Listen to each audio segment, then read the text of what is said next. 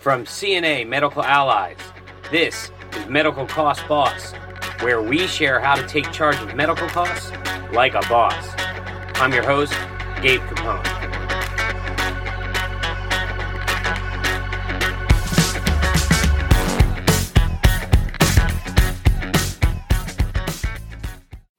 Today's episode, Compassionate Care. I spoke with Kathy Friedland, a nurse practitioner who works with Ascend Health. They provide home health care, palliative care, and hospice care to those diagnosed and living with serious illnesses. Hear about the many roles she plays to always put the patient first. What sort of training is required to become a nurse practitioner? To become a nurse practitioner starts as me being a diploma nurse. Other people take different avenues as an LPN or an RN. So the difference is in years in training. Example, an RN could be 2 or 4 years. As a nurse practitioner, I have the 4 years included with my BSN, and I went further for a specialty in family practice for my nurse practitioner. To become a nurse practitioner is more advanced level with more responsibilities. And that's where we were able to become providers. We can be a patient's own doctor, so to speak, and provide care, diagnosis, medications, prescribing, ordering x-rays, imaging, ordering specialty consults to say like pulmonary or say you need a cardio appointment. So we can be kind of one and all. What is then the difference between a nurse practitioner and an RN? An RN. And an RN. Yeah. So for an RN, the similarities to start with, we both take licensings. Okay. We have to take that test. Mine is good for 5 years, but it maintained to have that. I have to have so many work hours as well as educational credits. The nurse has to have so many as well for 2 years. So we have a little bit more involved in the educational aspect to keep up to date, so to speak. Mm-hmm. The RNs really are in the role of hands-on as an NP with me doing home visits or visits in a nursing home. I don't do hands-on care.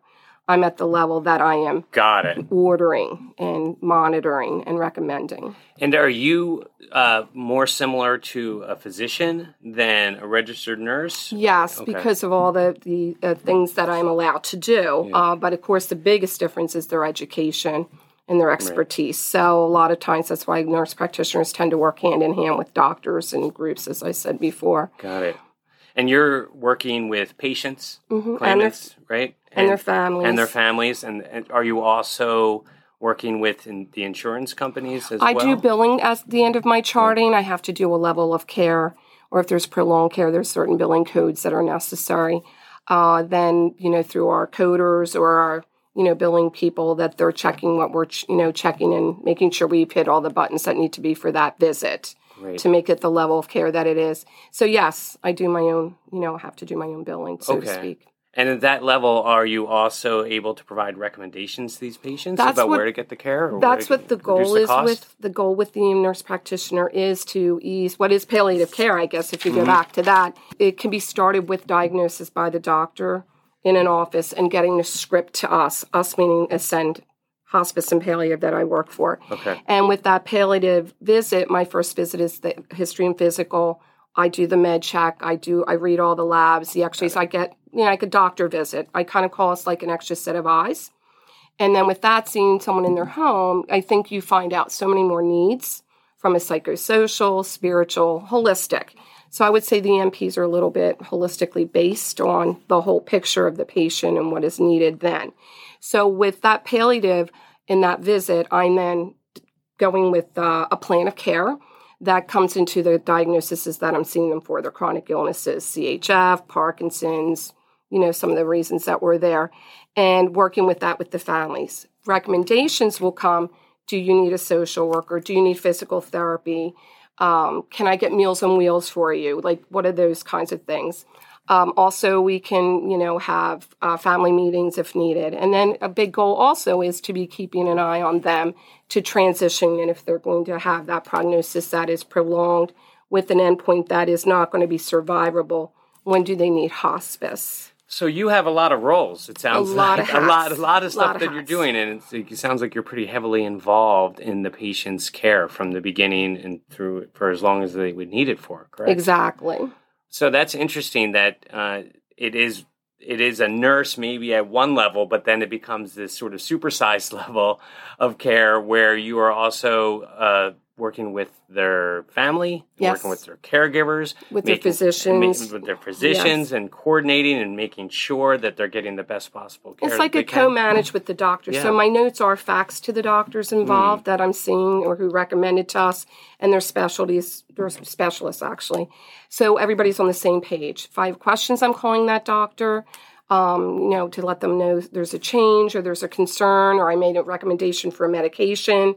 The doctors work very well with us. Like, they appreciate that because if the patient's only coming in every month, 2 or 3 months, I'm there every few weeks, like weekly in the beginning when they're admitted, and then it can space out depending on need. Wow. So it's like another set of eyes watching, the quick, especially like an exacerbation of a COPD, someone with lung conditions, they call me, I have a cold. You go over, let's get the plan in place that keeps you out of the hospital. What are the symptoms to worry about? Make that phone call to the doctor or me.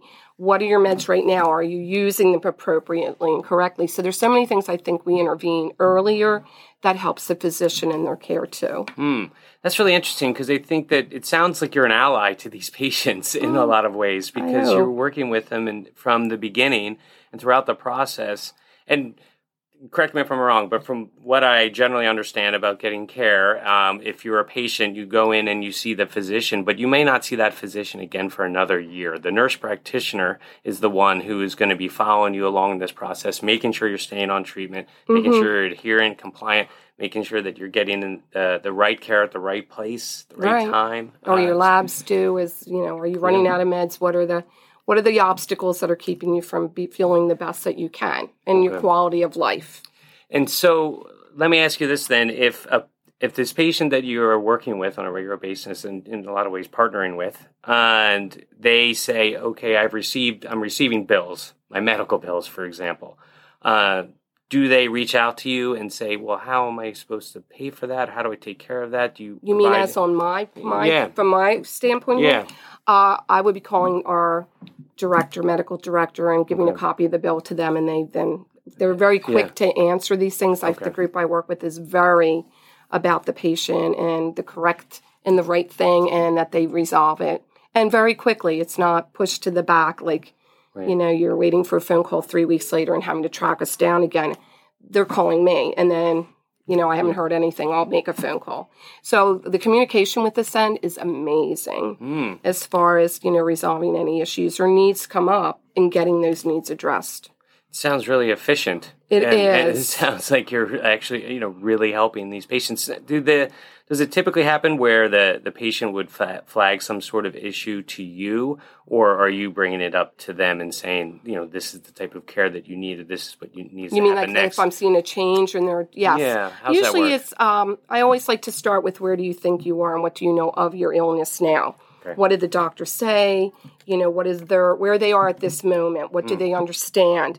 What did the doctor say about where are you going? When do they want to see you again? Right. So a lot of times it circles to putting that all together for them. So if I'm seeing changes, like say I had somebody that was having some shortness of breath and I'm hearing crackles, you need an antibiotic, whatever, I'm calling the doc and saying, hey, this is where we're at. Because if I wasn't, say, there, maybe they wouldn't call, they wouldn't get in, and now this something simpler to address might turn into that pneumonia that requires a hospitalization.